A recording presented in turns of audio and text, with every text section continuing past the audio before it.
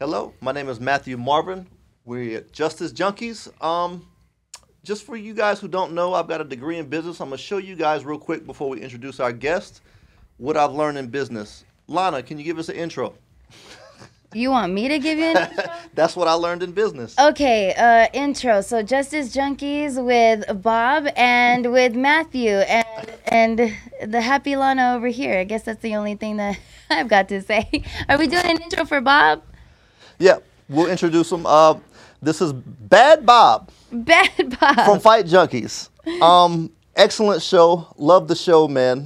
Glad to have you on. I'm glad we could finally connect in person versus on the internet. We're about to tear this shit up. Are you ready? Facts. My man. So I got some questions for you about the show, by the way. Before you start, I want to also relay thank you. Go for it. Thank you for letting me be a part of this. Okay. It's a big part of my life for the majority of my life. Yeah. And due to certain things, it's not part of my life anymore. Right. But I still see it, and I'm not happy. So Right. to see someone that has the same energy and same output, and basically I believe the same feelings and looks on these things, it's honored to be here because I know you have a big platform. You know, a lot of people, and for you to think of me, I just want to say thank you. Bro, I got to go into like the segue of this because you introduced it like that. It's also 9/11. For those of you who don't know, we're filming on 9/11, and this is a military veteran. So this is honestly, it's my pleasure. Yeah, and my dad was in 9/11. You know, he was. No way. We Yeah, gotta my get dad into just. all that. My dad was. Yeah, he was there at Ground Zero all day today at a ceremony for all his buddies that passed away. But Yep. yeah, by all means, right. you're the man, Justice Junkeez. Thank you. You got it. So I have to ask you a question about your show, right? Who are your fans? Whew, I'd like to believe they're people just like me. Okay, and who would that be? Can you go elaborate a little bit on that? Who is just like you? The regular Joe. You sure? 'Cause Now, you seem a little extraordinary. You don't really seem regular to me. and I think that's why I do well because my ego is not there. It was in my 20s. I was Stifler. Well, you're on also from steroids. Jersey. We're going to talk about that. Yeah. I'd like to say that they're mostly fight fans. They're people that enjoy the fight community, the banter, the shit talk, just the general hard work that goes into being an athlete. And who doesn't want to watch a fight? You could be Right. anywhere in the world, Right. doing anything you want. If a fight breaks out, you're going to look. Oh, yeah, 100%. So I'd like to say, a lot of the blue-collar guys that get off and want to just drink a big cold one with their buddies on a Saturday Okay. while their kids play outside. Okay. I think that's my guys. I think you just answered my next question, I guess. I mean, my next question was, who are you doing this for and why? That's a pretty... It's a hard... weighted, it's an right? easy, but it's a weighted question. Okay. My whole life, I've been into mixed martial arts, and I used to compete, and then I did jiu-jitsu, in the military, and competed in Iraq, and competed a little bit in Louisiana. And this whole time, I'm a huge fan of mixed martial arts and the UFC, ultimately the UFC. Okay. So having a Rolodex of 20 plus years as a fight fan, Yeah. posting about all of this stuff, and then randomly being asked by a mutual friend we have to come host the show. It was the first time in 37 years that I could do something that I genuinely have a passion and a love for as a job. Okay. See, you answered my questions ahead of time. My next question was, how does it make you feel when you produce this content? You want to elaborate any more past what you did? Or let's Yeah, it's get to the next unbelievable. one? It's unbelievable. And when I say unbelievable, it's because it's very cliche, as we all know. It's almost fucking cheesy for people to say, if you do what you love, you're never going to work again. Right. Like, how many times have we heard that shit? So many times. But it's true, and I put so much more time and effort into Fight Junkeez than what's seen. I'm talking, it's almost never ending because now our office is in our hand, in our phone. Yeah. But it doesn't feel like work. Yeah. And until my wife's like, get off the goddamn phone. Hello. Which she doesn't do a lot, but I'm very scared of her. Until she does that, like, it's just what I would be doing anyway. So Okay. I love it. And people like me that have the things that we'll probably get into the demons I have, I have to be on. Yeah. Because I can't sit still. The devil, he likes when I sit still. Yeah. Oh, yeah. Idle hands. Yeah. So what is it specifically that attracts you to fighting? Is it the technique, psychology, the strategy, the training that goes into it? I think the attraction to fighting was that I'm a 6 foot, 10-pound tatted up war vet, but that's just the exterior. And the inside, I've always had a lot of fear. I've got bullied as a kid a lot. Some of it very well earned, you know. But I was always the smaller in stature, skinny kid. I still got chicken legs to this day. And seeing the most violence you could ever see in combat, I've always drawn to, well, what happens if your gun jams? What happens if you're not trained? Always gotta have a backup plan. Put a backup plan. Yeah, and I love Jean-Claude Van Damme growing up. You know, that was my Lionheart. Yeah. All his movies. Steven Seagal. I mean, that was our era. We're basically the same age. You know, how could you not? I'm trying to get one of the 3 ninjas on my show. Yeah, you know, Colt. Yeah. Okay. I just love it. Yeah. Yeah. All right. So next question: what attracts you to slap boxing? Oof. You know what? To get real and honest, because I could say, yeah, I'm trying to get clicks and this and that. I'm trying to get on Dana's good graces, and some of that would be true. Yeah. But at the end of the day, being 37 with a bad back and a gut and have no cardio and I'm out of shape now, I can relate to these people. Yeah. If I see some heavy dude that's got a little bit of a beard and he looks like he's drinking some Budweisers on Sunday, I'm like, that's me. Yeah. If he can do that shit, I can go smack the shit out of somebody. Yeah. So my only problem with slap boxing is, right, I don't think they do enough story building. Like the guys who do the slap boxing, I've never heard like backstories on them to do like character building. You know what I'm saying? So to me, that would be something I can improve. And also, at any given time, bro, I could turn on Facebook and watch black chicks slap wigs off and makeup fly. You know what I'm saying? So it's like, so if you were ahead of slap boxing, what would you improve? That's hard to say. The production, I'd say, is key, and they have that dialed in because of the team behind the UFC. Slap, Power Slap is where it is now because of the production and the preciseness of knowing how to build a company and get the output out there. Okay. I would like to, personally, I want to, like you said, story building. I want to see the kid in Louisiana who's, at a crawfish boil talking shit with his friends playing dominoes. I want to get to know these people a little more. I know that they had him in the house, just like The Ultimate Fighter, which is dope. But a little more of what, and granted, it's a new show. I'm sure they're going to get there. They got to build out the stars. I have like 5 or 6 of these guys that follow me. They're going to come on the show. Friends with one of them, the black guy who said, I got that dog in me. I think they should travel too. The Apex is just a perfect incubator for what they want to produce. So everything's already there. It's their house. Yeah. But I'd like, let's go. It's not just guys that are signed. Take some power slap guys. Go find some fucking nutty, crazy, juiced out dude in Russia. Yeah. Drink a couple shots of vodka. Story build a little bit. Yeah, do some wild shit. Into a little bit more, right. But they got to be more corporate because, and obviously it's working. Yeah, but I mean, still, like, we're about the same age, right? I mean, I think that's why WWE fell off, bro, because there was The Rock, there was Stone Cold. They had such good stories in the beginning, and then now it's like male dancing. It's kind of like shit with no story, on my opinion. You know what I'm saying? Like, how do you feel about that? I think that wrestling, and you're right. That's such 38, good 37, when we grew up, we had the pillows that we would wrestle. We had trampolines at our friend's house, and we'd beat the shit out of each other. Yep. Wrestling at that time was all we had in regards to a combat sport. Right. I think that mixed martial arts is what killed WWE. You know, when I was a kid, I didn't like UFC when I was a kid. Like, it was too boring to me. It was too slow. But now as I'm older, but you got to think when we was kids, I guess the adults were always watching it. So is it like an age group thing for UFC? What do you think about? Yeah, it's like Santa Claus, right? Yeah. You get, we all believe in Santa, and then we get a little older and we realize it's all bullshit. Yeah. A beautiful pile of shit, but bullshit. And when I grew up, got a little older, and I realized that WWF was bullshit. Yeah.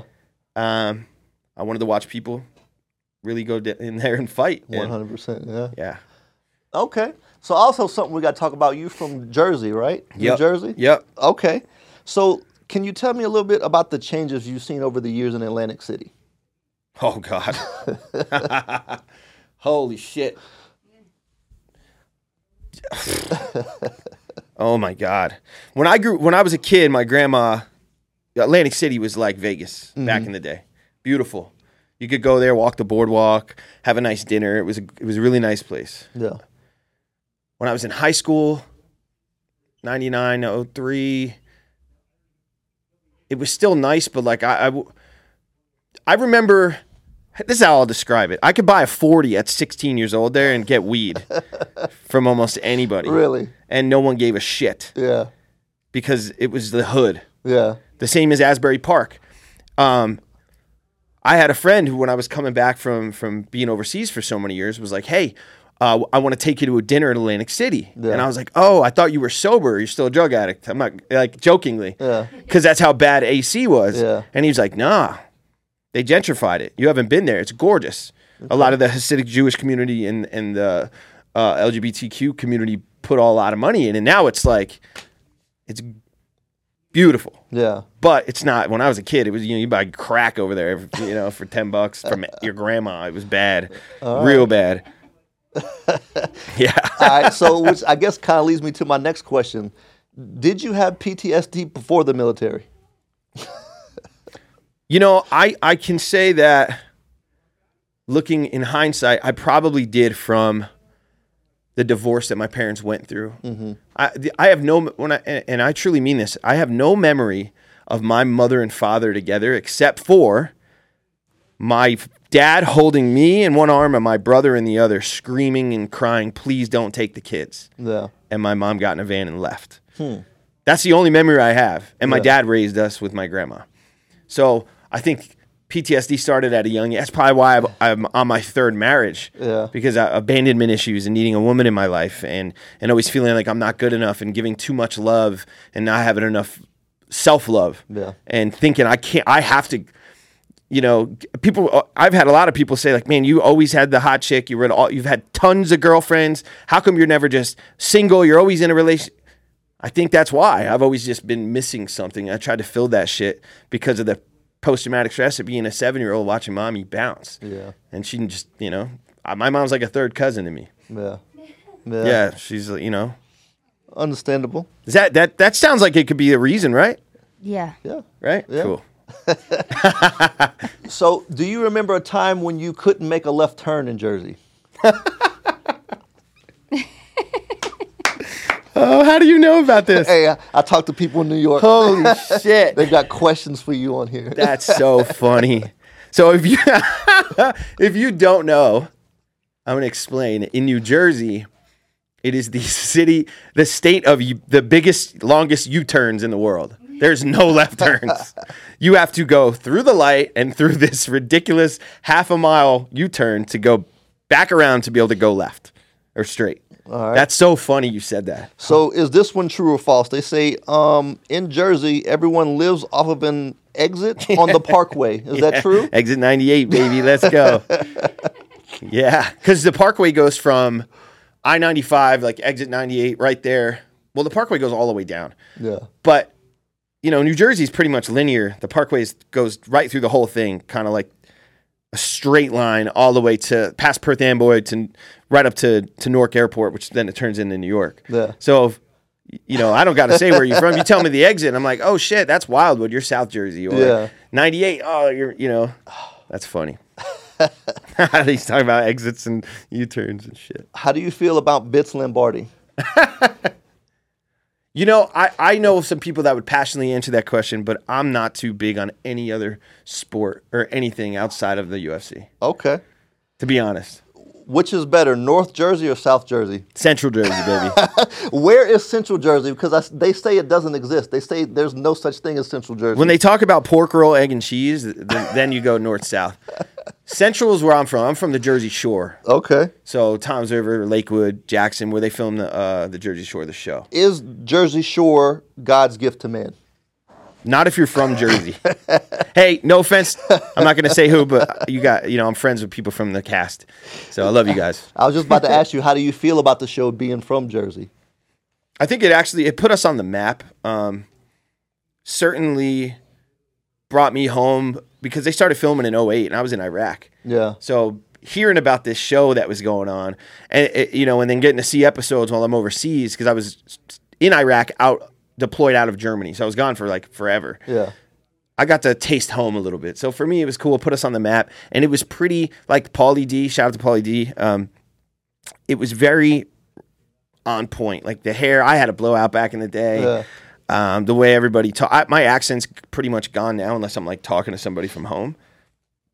Excuse me. As soon as I get on the phone with my dad from Brooklyn, it's like, it's a wrap. But it was cool because Seaside Heights is where, you know, we did our junior formal, our prom, like every weekend. You're my boy. Hey, we all can't afford a room, but we can all throw $10 down, buy a couple 30 packs, go to Seaside, get lit in the room, and then walk the boardwalk and just be, you know, degenerates. And that's what we did every single weekend in Jersey. Nice. All right. So how accurate is this stereotype? People from Jersey are loud, obnoxious, and full of themselves. Is that accurate or no? Completely accurate. And if you don't like that answer, fuck you. All right. What about this statement? Is this statement accurate? There's no Jersey accent. Everybody else just pronounces words wrong. You know what? You will find people in certain parts of Jersey that you won't even know where they're from. And the reason I grew up with a strong accent that I don't really have now is because my whole family's from Brooklyn. Yeah. And we moved there when we were little. So in my house, it was the strong Brooklyn accent. South Jersey, a lot of people are from like Philly, so they'll have that Philly accent. Yeah. But yeah, Jersey's, you can tell, especially with a female, like go to some random gas station in like the middle of Jersey and like get a 45-year-old woman missing some teeth. Yeah. She will like, you'll know right away. Say something to her that pisses her off, and you'll be like, oh shit, she's got an accent. All right. So, Dunkin' Donuts. Do people from Jersey love Dunkin' Donuts? And now that you're in Vegas, do you still go to Dunkin' Donuts? I do go to Dunkin' Donuts, but their bagels are starting to get shitty. I'll tell you what, one of the happiest times of being a new private in Germany was I went on a weekend trip with my boy Santana and Lewis. What's up, guys? To a place called Köln. I speak German, but Americans would say Cologne. Mm-hmm. It's got a big cathedral, but I speak German, so we got to like do more in the city. We went clubbing and stuff, and we were on this road that kind of looked like a mall, but outside. Kind of like Fremont in a way. Yeah. And there was a fucking Dunkin' Donuts there. And I was so excited. Went right in, got some donuts. It was like 2 a.m. I was pretty trashed. But yeah, so back, you know, no fault to anything that I like now. But there wasn't, we had Wawa coffee and Dunkin' Donuts. That was it. Yeah. There was nothing else. So it's like a long time staple in Jersey. Yes. Yeah, everybody goes to Dunkin' Donuts. All right. So now that you're older and you travel a little bit, right? Or Jersey girls still the best? Because I heard they get wild in Tampa. No, they're not the best. No. Is this because you're married? Is this why? No, I'm open. No. I won't get you in trouble. All right. No, they're not. But Jersey girls, and I've said it before, Jersey girls are the only females that I've met that will punch a grown man in the face and scrap in a parking lot. No questions asked. All right. And NorCal girls, they'll throw down too. How do you feel about people from New York? So my mother, father, I spent every summer in Brooklyn, almost every weekend. So I claim New York as home. I lived in Queens for a while with the high school in Queens, in Grover Cleveland High School in Ridgewood. So to me, but there's a distinct difference between a kid whose family's from Brooklyn who visited and the kid that took the Q59 in the subway to get to school every day. I understand there's a big difference. But I claim home, you know. New York's home to me. Okay. What is a Benny? My dad's a Benny. If you don't know, a Benny is somebody in Jersey who is from New York City. That's a nickname. Yep. Okay. All right. I can't believe you're fucking asking these questions. You'd be like, you ain't from Jersey if I didn't know any of the answers. Like, you liar. So now I guess we're gonna get into the drug part, if you don't mind. We're gonna go a little bit darker, if you don't mind. Let's go dark, bro. The devil's my friend. Let's go. My man. He used to be my enemy, but now he's my boy. Yeah. All right. And you don't have to say this. You can tell me next question at any time. No, we're gonna go. Right? What's the pettiest thing you've ever done for drugs? Have somebody buy drugs for all of us and then just do it all myself and lie to them. Yeah. All right, that's pretty good. Like really lie. Like one kid, I had to like choke out unconscious in a bathtub. He just happened to fall into the bathroom as I was choking him because he knew I did his drugs. Yeah. And I was like, don't you fucking say I'm a liar, motherfucker. And I had to like beat him up to get my point across. But I definitely did your drugs. Was this before or after the military? Way after. This is 2017 before, you know, I've been sober since July 23rd of 2018. So this is in my bad, like, just got out of jail, lost the family days. Does it have anything to do with your military experiences while you went to drugs? Because I heard a lot of people got like hooked on morphine and shit like that from the military. No, I think I just love drugs, man. I'm just a true drug addict. I could have been a fucking school teacher with both parents feeding me dinner every night. Still would have been a drug addict. All right. So have you ever relapsed? Not since 2018. Uh-huh. But before that, I've tried to get sober 40,000 times. What were the triggers? Where was the pressure coming from? Right in my throat. Your tongue gets a little... So just the joy of doing them, or you didn't have anybody like around you, maybe hanging around? No, so when I really went down, I had been abusing Roxy's, and I didn't touch heroin until later when the prescriptions died out. They really cracked down in Jersey. But before they did, you could just go to the doctor, and like I had friends that were stealing script books, and you could. It was everywhere. Jeez. Oh, excuse me. Damn, drinking a Coca-Cola. I never drink soda. I drink nothing but water. At least you're drinking it, not lining it. There you go. So no, I when I first got out of the military, I got some. No, not even. I had a friend of mine, the same kid I choked out. Yeah. You know, we went to school since kindergarten. So in 2012, I had a party and like a welcome home. And I remember the only time I ever did a like Percocet type of opioid was when I got my wisdom teeth taken out in Germany in the army. Yeah. And I was like, I love this shit. It was like the best thing I ever did. I had a bean bag that could hold 3 adults, and I put it up on my big couch, laid on it, popped Percocets, and played Call of Duty for like a week because they gave me time off. Yeah. So the only time I ever did any type of drug, like opiate, I did coke in high school and dumb shit. But opiate-wise, it was when I got out of the military and I had that party, and my friend was like, "Hey, I got a Roxy." Mm-hmm.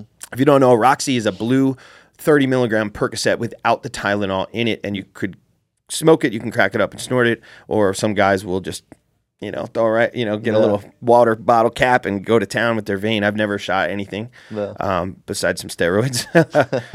But I that was it. I got stuck on the blues, and it became like a Zelda video game. I was just on a quest every day to get high, and it destroyed my life, literally, to the point where, we'll get to it, but I don't remember what the question was. But what were the triggers? The triggers are the divorce, the custody, and then everyone was telling me when I first got out of jail and like couldn't even go home and got served divorce papers, couldn't see my kids. Oh, you got to get sober, and I'm like, well, I'm in the worst mindset I've ever been. Yeah, of course I'm not getting sober now. Now I really want to numb it. Yeah, and that was obviously detrimental to me and the circumstances at the time. But at that time, I was so blinded by pain. Yeah. That there was no getting sober. I didn't want to be alive. So your worst downfall, I guess, the very bottom of drug addiction, what did that look like? Like 12 seizures from meth. Jeez. No sleep for a week and getting taken in an ambulance to an ER. Jeez. Yeah. And I found out later, because I did a lot of like research into certain drugs, because I wanted to know like what did I do to my body all these years? Yeah. Because I'm a dad and I'm getting older, and I found out it was mostly probably dehydration of the brain. Really? Yeah, from 96 hours of just doing meth and not really thinking about water. Huh? Water or nothing. Yeah, meth is crazy, man. All right. I did it for about a month because I couldn't get anything else. Yeah. Worst drug on earth. Yeah. Oh my God, making up scenarios in my head, shit's like just wild shit. All right. So, what is the pettiest thing you've ever seen somebody do for drugs? And you can't say sucking penis because I think that's like a regular norm these days, especially in Vegas. The most petty thing. What's the pettiest thing you've seen somebody else do? Wow. Oh my God, I can't believe I just thought about this. I used to live in Queens, and there was a little park we called it Trilock. And there was like some, it was like almost like a garden, but It was its shape of a triangle, and there was like chairs, and we used to smoke blunts and drink 40s there, right? Yeah. And I remember these two chicks that like came up one day at night. I was with my boy Nacho and my boy, who else was I with? Nunes. Gasanacho and John Nunes, yeah. And we were chilling. This is almost 25 years ago. And these two girls, they looked like superstars. They looked sexy as hell from the distance. As they got closer, it was like, oh God. They were heroin addicts, right? They took us to go chill with them at a house. This is the pettiest shit I've ever seen anyone do. They convinced us that they could not get into their own house. So we helped break them into their house, right? Yeah. I was like 16 drinking. Then all of a sudden, we see them taking like the PS1 and all this shit. And then they bounced. And we're like, what the fuck's going on? It wasn't even their house. So the petty, I helped the chick break into someone's house to steal shit to go get high. But she definitely had to know who it was. It might have been like a cousin. Like, she was way too comfortable. Yeah. Like, she had to know grandma's asleep upstairs, you know? Yeah. But yeah, helping someone break into somebody else's house, thinking it's their house so they can rob it to go get high. That was the pettiest, most fucked up shit. All right. Naiveness. Lana, I need you to pay attention to this question because I'm going to ask you after he answers, okay? Copy that. All right. Moving to Vegas. How does someone avoid sleeping with a mental patient? What's the red flags? Come here married. You came here married? Yes. Okay. All right. I'm the mental patient. Lana, same question. How do you avoid sleeping with mental patients in Vegas? Because they're kind of hard to miss. I was gonna say, but like, hear me out. Like, I've dated all of the mental patients, and I had a lot of fun. Yeah, I they're had always a whole fun. lot of fun. There's so much fun. I like toxic.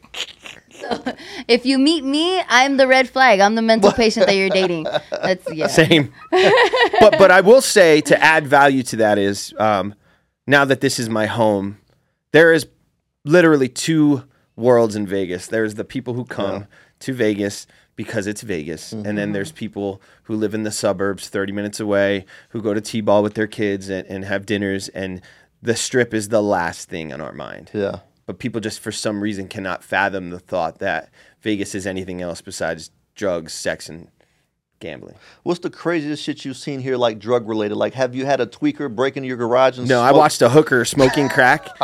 So I drove ready? I used to drive, bro, listen, I used to drive Uber at night.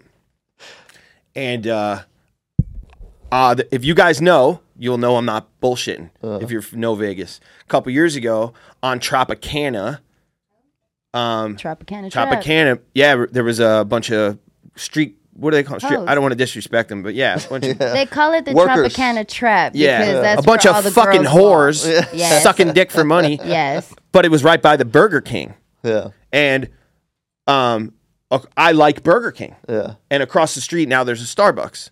But there's also an In-N-Out. So I'd always end up in that area for some reason. Yeah. And I would see this shit. And I would literally pull over, video my wife. I'm like, yo, the hookers are fighting. We watched, me and my wife, no shit, you can ask her, 20 minutes on FaceTime, watched like 40 hookers fist fight in the street. And then at one time I saw some like dope ass nice BMW. Yeah. This is when I knew no one gives a shit about what's going on in Vegas. This is like 2:00 in the afternoon. I forget where in Vegas. And this crazy Hispanic guy gets out, tats like us, big old chains, and he starts chasing this woman who had to be a street worker down the street, threatening to like murder her. Yeah. And bro, there's tourists, people walking. No one gave a fuck. And I'm like, he's gonna kill this chick. Yeah. Shouldn't we help? Probably do something about it. I don't want to get stabbed, but yeah, when people are chasing, and he parked his car in the middle of the road, and just left it, and chased a hooker down the street, screaming, "I'm gonna kill you, bitch!" And no one batted an eye. That's when I knew we're in Vegas. Before you moved to clip Vegas, for you. where did you live before you moved to Vegas? Oof. So, I was in California. Okay. After I cleaned my act up and got sober in Louisiana and Southeast Texas, because my kids were being held over my head and I was going through so much depression, my father and I decided that if I stayed there, I would probably eat a bullet or overdose. Yeah. Or relapse. So Vegas wasn't too much of a culture shock for you. No, especially growing up in Jersey, you know, in New York. I worked in Manhattan for a few years. So I came from like the San Francisco area to Vegas. Okay. With my wife during COVID. Yeah. We had a big fifth wheel. Okay. And we came just, you know, and we stayed for almost a year. Yeah. And then we went to Texas, did the custody stuff. And then she got pregnant and we moved back to California for the baby to be around family. Okay. And then we got here last March. I moved a lot. Yeah. I moved like 7 times during COVID. Okay. Yeah. Probably, I think it was like 52 I counted recently that I could remember. I moved like 52 times since 9/11. Jeez. Because when 9/11 happened, my dad was gone for like 6 months. He was in the pile. And then he was so fucked up that he was a zombie. They put him on all these meds. He was drinking every day. My dad died that day. His soul. I mean, his partner he called Maurice Barry and says, "Hey, I'm at the Yankee game. Can you work for me tomorrow?" Yeah. And Maurice Barry died on my dad's shift. Yeah. With 37 other guys that I grew up with. Because my dad was a single dad. I grew up going to these baseball games. Yeah. So my dad basically became a zombie, and his girlfriend at the time was like a nurse, and they convinced my dad to move in with her. Yeah. But I'm the outcast, and she had kids. So everybody got a room. I slept on a shitty old futon in the dining room with a curtain, and that's when the drugs started. Yeah. Yeah. Okay, so man, and we're jumping Get me forward. deep over here. Well, it's not done yet. We're jumping forward, but I have to ask you this question now. It's a good point. You said your dad died that day, right? So let me ask you a question. Was there a day that you possibly died, and was it military or was it drugs? Was it both? Yeah, provable on paper. March 11, 2008, about 9 p.m. Yeah, my truck got hit. I got blown up. IED. Don't know how I'm here. I've seen people die from much smaller blasts. Yeah. You know, and after we did a battle damage assessment in the report after looking at the truck when I got out of the hospital. If the blast was any smaller, I would have died. Yeah, really? Because I was up in the turret. So when we used to, it's hard to paint the picture, but when you're going through a city, back when I was there, they had the Al-Qaeda, whatever you want to call them, had what's called RKG-3 grenades. Okay. So think of a grenade that looks kind of like a water bottle or a wine bottle. Uh-huh. And at the end of it has like a parachute, but then there's a suction and like thing on the end. So they could throw it, it would fly a little, and it would stick to the armor, and it would pierce through the armor and kill everyone inside. So it's like napalm, but with a backpack or yeah. So they were effective because if we're going through like a city, like just imagine going down closed quarters. Drive downtown Vegas, old Vegas, and you see like all the people, because there's thousands of people walking these market streets in Iraq. Okay. So and then you got buildings and buildings. So it's like driving down Fremont, basically. Yeah. Wow. And in the alleyways, these guys would sit. Yeah. And they would just chuck these fucking grenades at the trucks, and they were killing our guys. So when you get somewhere, there's a unit that was there that they rip you. Yeah. So that you go on patrol with them for a week, and then they go home. The day before, the squad that showed us to crit got to go home. The guy, the staff sergeant that was briefing us, I don't know his name, he lost his leg. Jeez. 100 feet from us, and we got into a pretty big firefight. Welcome to Iraq.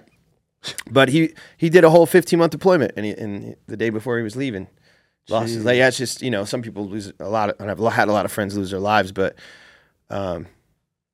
what was I saying? If it was a smaller blast, it would have died. So if you don't know, when it comes to a blast, it's gonna kind of go off, and then you're gonna feel it. So I was told that I was hit by 2 155 mortar rounds. Did you get knocked out? You don't remember? I was out for like I don't know, a couple minutes. Yeah. I remember waking up to me saying, "Check, I don't want to die." You all right? Sorry. Yeah, no, it's all good. I didn't die. I'm good. But yeah. But that had to change your mindset. No, though, but right? I remember pulling my vest open on my back, covered in like soot, and asking Sergeant Moreno to like check me for bleeding, because you don't want to bleed out, you know. Yeah. Fuck. Sorry, this is what I do. No, it's good. It's I good. should've warned And you. no, I knew it. I Yeah. had a feeling, man. I don't ever go this dark. You know, but it's good. It's good. You know, and you guys need to hear it, man. A lot of people forget 9/11 is just another day we talk about once a year. What the fuck is that? Right. You know, we forgot what happened in this country and all the heroes that died, and all the veterans that are out there homeless and all the money we sent overseas. Don't get me started, but like, yeah, that's real shit I went through, and a lot of my friends, you know, died going through the same shit. You know, Yeah. but if the blast was smaller, I wouldn't have got knocked into the turret, into the truck, because I was standing up. In close quarters, we would take our gunner's rifle, and we would stand up and kind of all go like, we called it Trojan for protection. Yeah. And we'd guard each other. And I remember it was a wild night. We got time, right? Can I get into like how I got hit? Go for it, You bro. got time. Go for it. So the night before I got put in the hospital, we were like any other day on patrol. Actually, I don't think I was with them that day. I think it was a different squad. Same platoon. So we lived in what's called the Tikrit Birthday Palace. If you've been to Iraq, you know what I'm talking about. It's in the middle of Tikrit, shithole. And the Iraqi army, we lived with them. And then we had our own little, like, the size of the studio thing for us. Okay. And we chained it off and gated it so we couldn't get, you know, bombarded and killed at night. It was on the second floor. But, you know, but literally in the dead center of the city. Just bullet hole. It was not the safest place, but if something happened and we had to be quick reaction force, we could jump in our trucks and go, you know, get in the fight.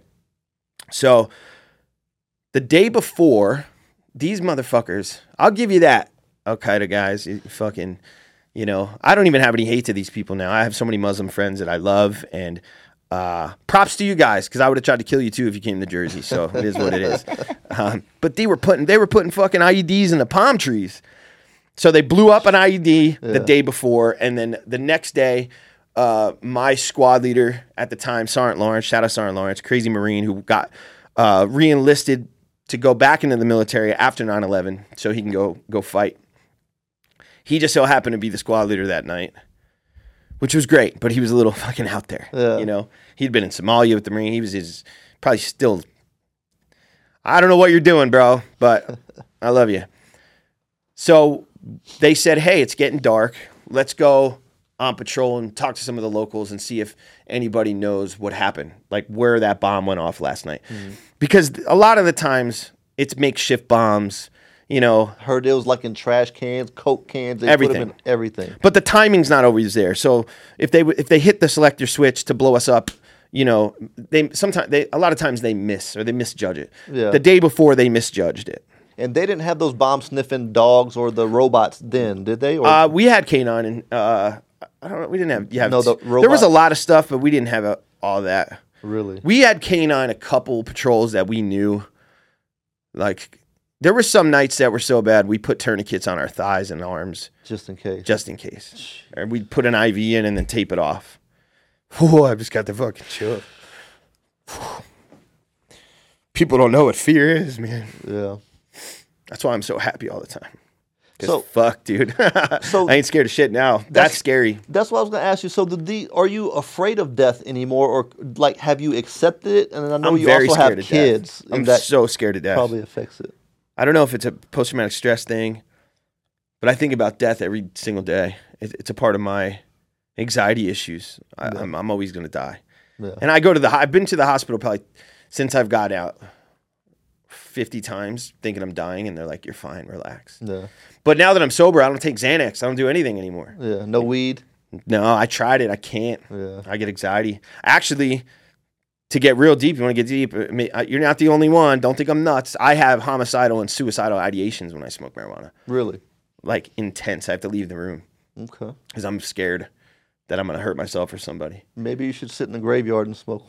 Yeah, maybe, because everybody's dead, right? Like, But that's a big thing that a lot of veterans, especially people that were in combat, deal with is the ideations and the crazy thoughts. I've had them for 17 years, so I'm just kind of know that it's just a thought. If you're a new veteran who's been through some, or a military police, and you've taken a life and you have these thoughts when you grab a knife to make a peanut butter and jelly sandwich for your family, you're not going to hurt anybody, and you're okay. You're not the only one.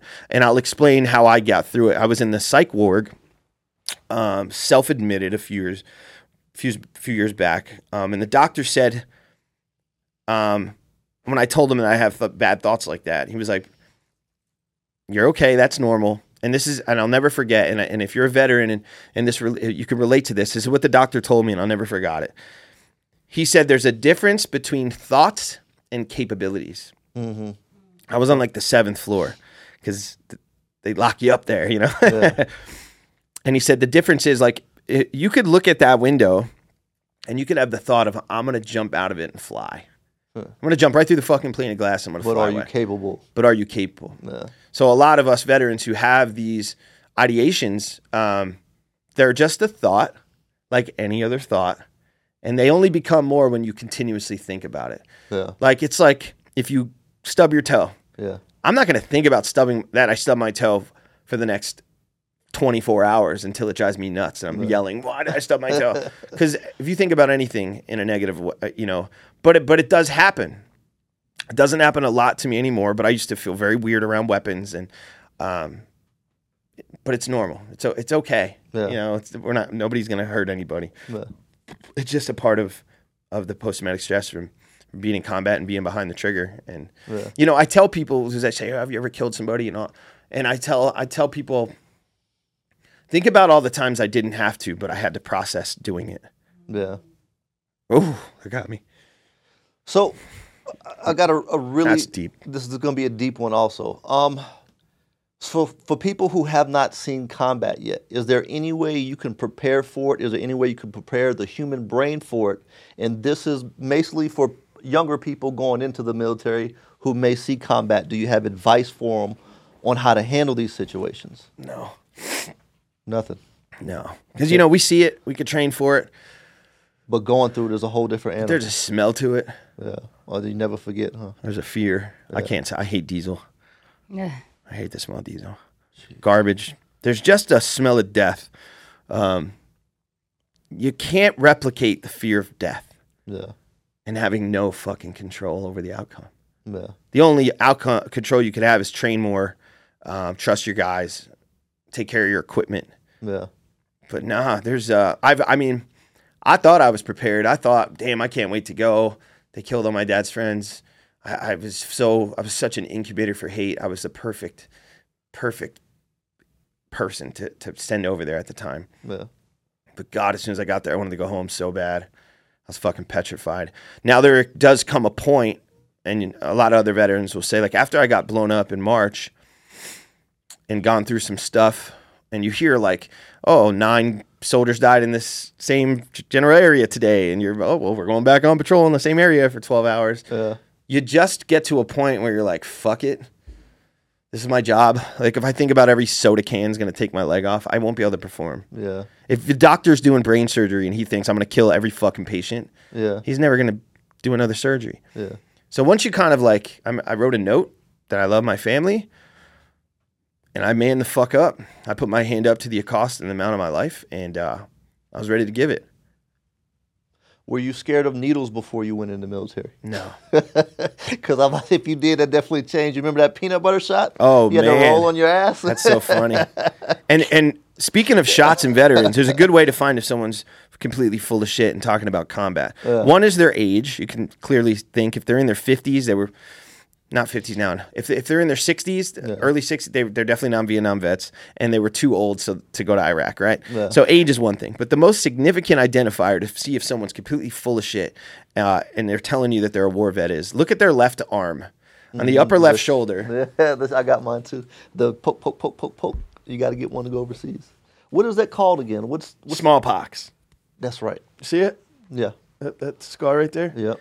If they don't have a small, if you ask them where's your smallpox scar, and they look at you like you got a dick in your forehead, they're full of shit. Bro, we're jumping way ahead. I gotta ask you this question while it's in my mind though. What's the dumbest shit you've ever got smoked for in the military? Oh, you want to? What's the dumbest shit you did to get push-ups for? Basically, for those who don't know, for completely embarrassing my bunkmate, but I'll break it down. Toward the end of boot camp, we're about to go on our last field exercise before we get, the ceremony or whatever that, where we kill goats and fucking drink each other's blood, So you're going to your final field training exercise, FTX, and right before we go on our 3-hour ruck march, the drill sergeants go, if you got to take a leak, go upstairs. You got to take a shit, go do it now. Yeah. Everybody runs up. I'm in the bathroom waiting because all the stalls are full. And my bunkmate, forget his name, he comes out of the stall. I go in, and there's shit in the toilet, and there's no fucking toilet paper. And I'm like, what the fuck? Did you not wipe your ass? And he looks at me crazy, and I'm like, oh my God. I'm 18. I tell everyone upstairs, are you fucking, I'm showing people.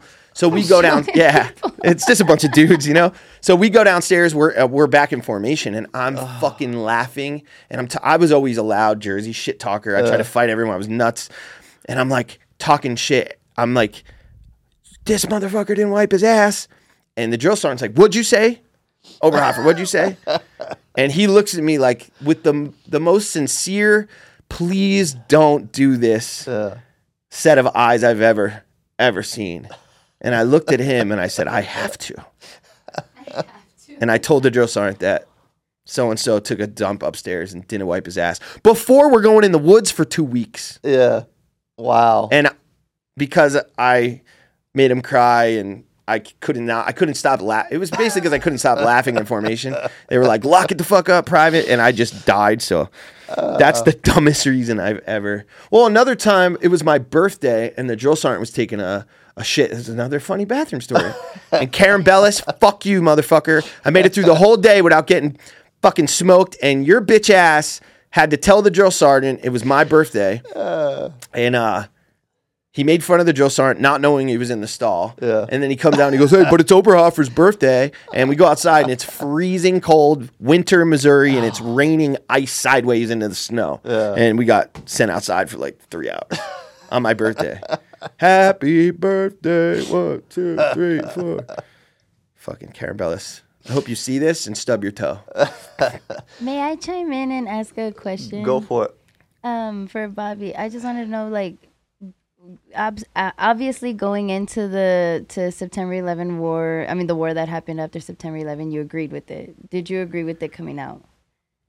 I can't even say I agreed with it then because I was just too naive.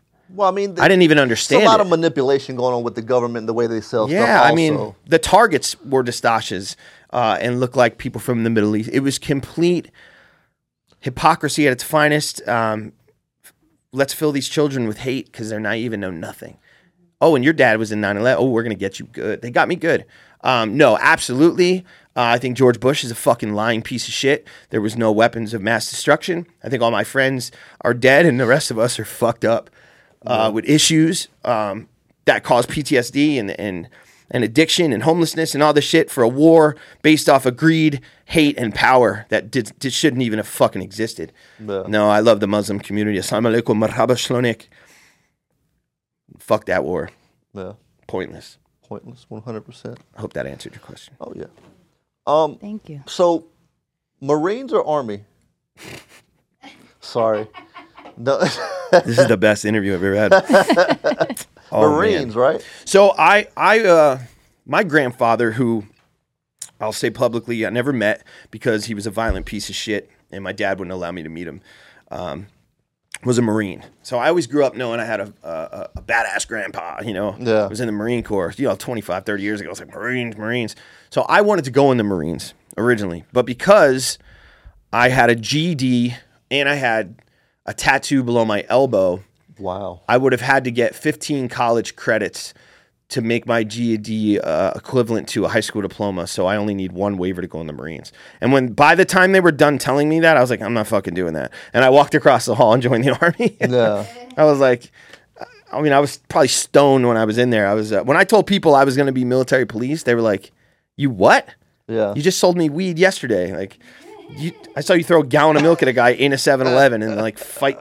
Like, I was a nut job, but I do now, looking back in hindsight, no regrets, but I did serve a lot with the Marine Corps. I went to the Marine Corps-led non-lethal weapons instructor course, the Iowa course, when I was in Germany.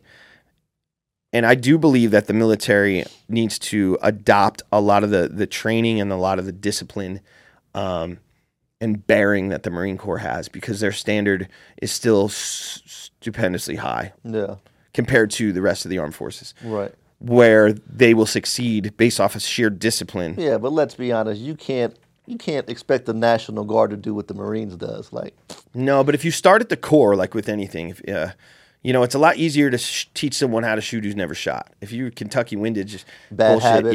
yeah. So if you start it off the core of that person from civilian to soldier based on the same military bearing ethics of the Marine Corps, and I think that success will be easier achieved later. Yeah. Personally, per individual. Okay. If that makes sense. If you're better trained in the beginning, it'll stick with you. So when you get to the National Guard, you could still be fat and call each other Bob and Joe and only hang out 2 days a month. But when you hang out for 2 days a month, you'll do your job better. Yeah. They used to say in order to do the National Guard, you have to be at least 6 foot in case your boat sinks. You could walk back to shore. That's so funny. I just called a guy out the other day. He had a Vietnam Iraq war vet hat. Yeah.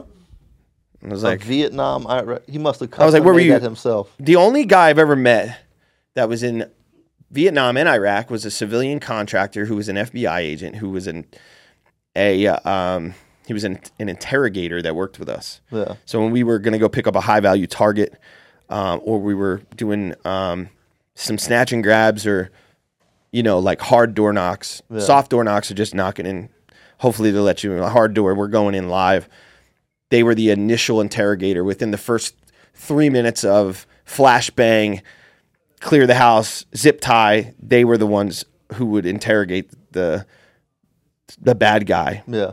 But they were civilians. So to have you would have to be maybe a 4-star general. Yeah. How long are they allowed to be in? 40 years? Yeah. I don't need, so I kind of was like, dude. And then he said, I was in Iraq because he said something about a ship. You got to watch out for these fake motherfuckers too. Thank you for your service, but shut up. They say they were an Iraq vet. Yeah. Because they were 1,000 miles offshore on a boat. Yeah. What the fuck? I mean, everybody has their part. I'm just a regular MP. I don't claim to be special forces. I'm not a fucking... no, I didn't have the most motivation. I was a regular Joe. Yeah. But now But people stop claiming to be shit you're not. I hate that shit. But I've seen pictures of you online where you were vested up, you were in combat, right? But then you were military police. I thought, in my mind, right? Yeah, me too. I thought they stayed on the base and you actually went in combat. That's what I thought. I thought you would maybe be guarding the base in Iraq or something like that. But no, they put you out in the city. How does that work? Is just everybody who's there is a body goes? Bro, my dad was an MP. Yeah. He said, go be an MP, you get out, you can become a cop or get any type of good job, whatever. And he's like, and you'll just be on the base. And I'm like, that sounds dope. Must have switched. I get there. I'm a regular MP on the Army base. Yeah. I did not know, another naiveness of me, that one military police squad in a combat zone carries more firepower and weaponry than an entire platoon of infantry. Jeez. Now, because we were on patrol all the time, it was kind of because Tikrit didn't have enough personnel. The base of Tikrit, the MPs on the base was Air Force, SF. They call them SF. Yeah. So there were military police on the base. They drove dope Ford F-150s that were air conditioned, and I wish I joined the Air Force. Yeah, don't we all? Oh, but Air Force. yeah, no, we were combat landowners because to crit needed more people, and the 1st Brigade, 3rd Brigade combat team, 101st Airborne, was there, and we got attached to them, so they pulled our company because we were the only combat arms in the whole 1st Armored Division. 1st Armored Division's like, it was a lot of comms. The armor was more of like back in the day, Yeah. you know, like World War II and stuff. They kept the armored name because it's iconic, but we were the only unit in the whole division that was combat related. So we got stuck doing, you know, regular infantry style combat the whole 15-month tour. How did you feel about the armor? I heard they had like an $87 million budget or something like that, and I've seen videos of basically like thin pieces of tent just put over the Humvees as secondary.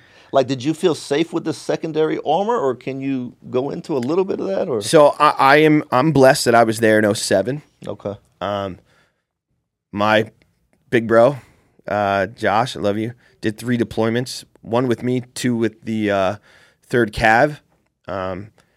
The initial invasion guys had like soft top Humvees, some sandbags at the floors, and you know, there were some trucks that we'd see, like if somebody, you know, their truck got destroyed, rest in peace, whether they, you know, somebody passed or not.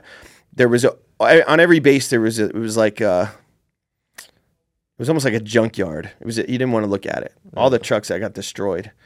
It was scary to drive by when you're leaving a base to go on patrol, and you're like, God damn, that truck's fucked. But they would go over there and like take some of the armor and slap it on. yeah, But I was blessed with M1151 up armored Humvees that the doors weighed 600 pounds. I was good, thankfully, because if it wasn't, again, we wouldn't be sitting here. yeah, I would have been shredded. So the ball, when I say I fell in, yeah. my turret, I'll find the pictures and send them to you. If any of you guys see this and you have the pictures of my truck, hit me up, please. The turret had like 100 holes in it. Yeah. Because the IED was also duct taped with ball bearings. Yeah.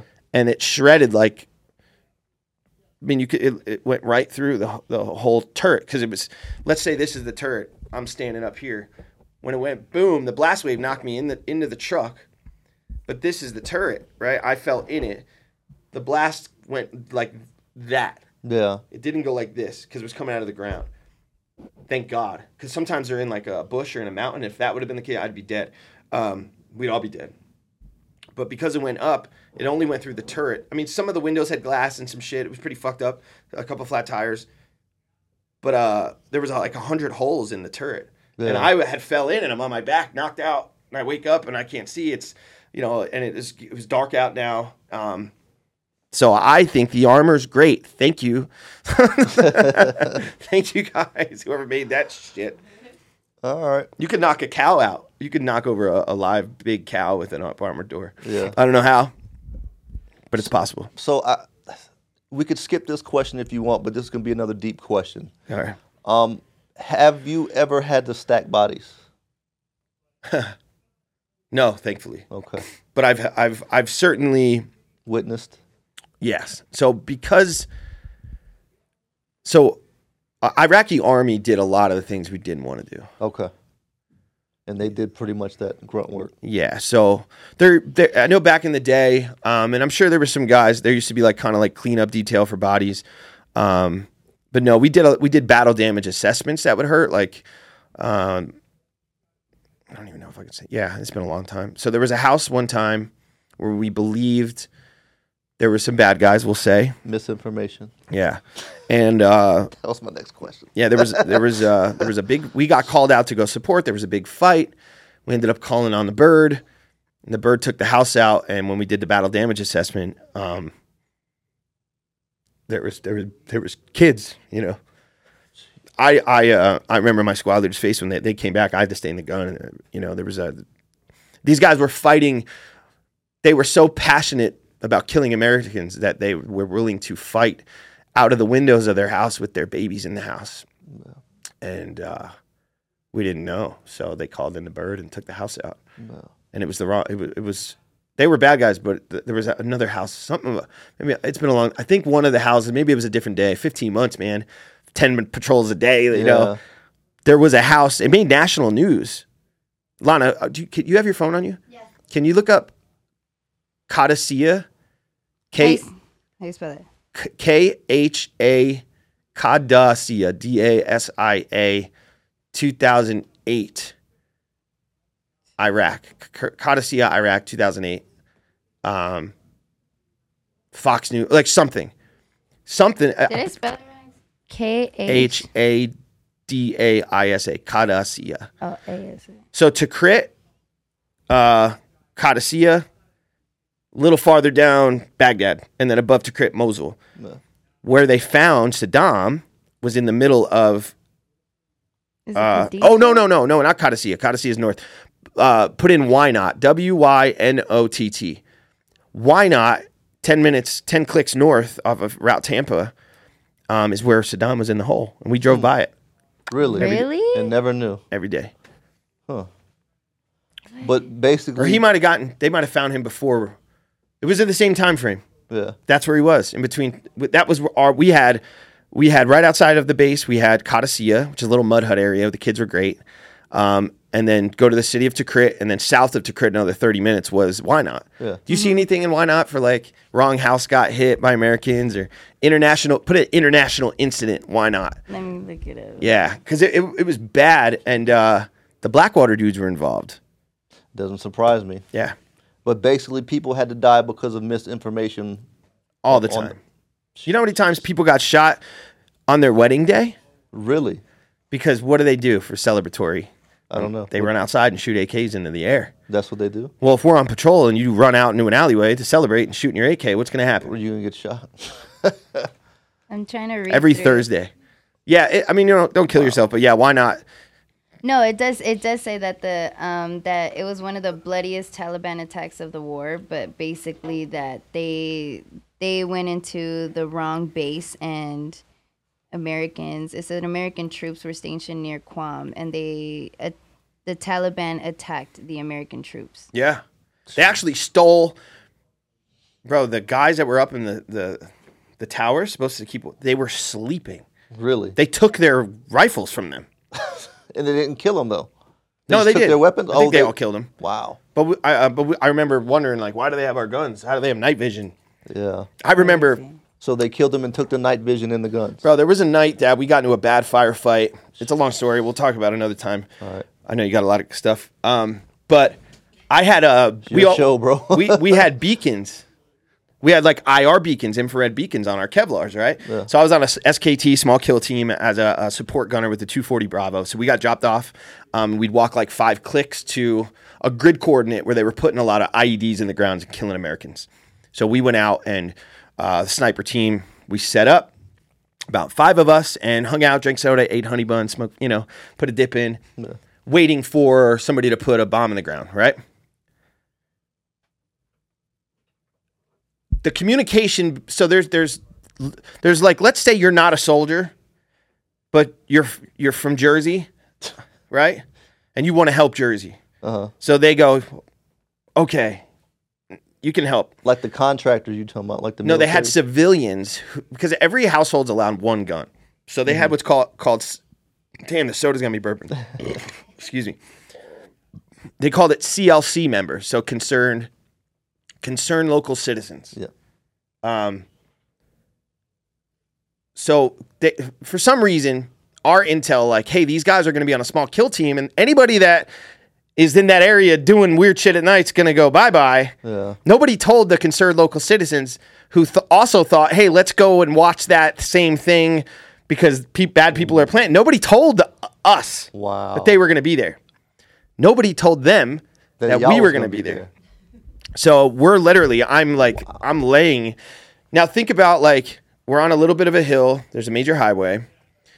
Behind us is like almost like wetland farm. Yeah. And it's like nasty. And I did not know this until I was running under ridiculous gunfire from my life to a truck that was a football field away. And I'm falling up to my chest in the water and dirt. And I'm like, oh, this is it. I'm dead.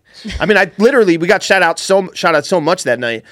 And I got so tired from carrying all the shit that I was taking breaks just laying in the water watching the fucking rounds over our heads because I had nothing left.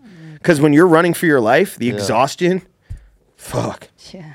So what happened was they were there, like down here. Let's say right. This table is where the bad guys are planting bombs. You and I are up on this hill. We're watching that. They're over there by the plant. They're watching that. They saw us somehow because we're not special forces. Yeah. They saw us. I don't know if they saw a light or something.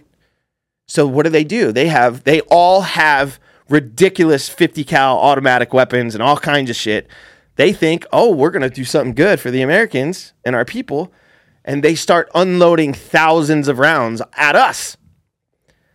And we don't know where the fuck it's coming from. I'm like, is it coming from the south? Is it coming from the north? Took us a while.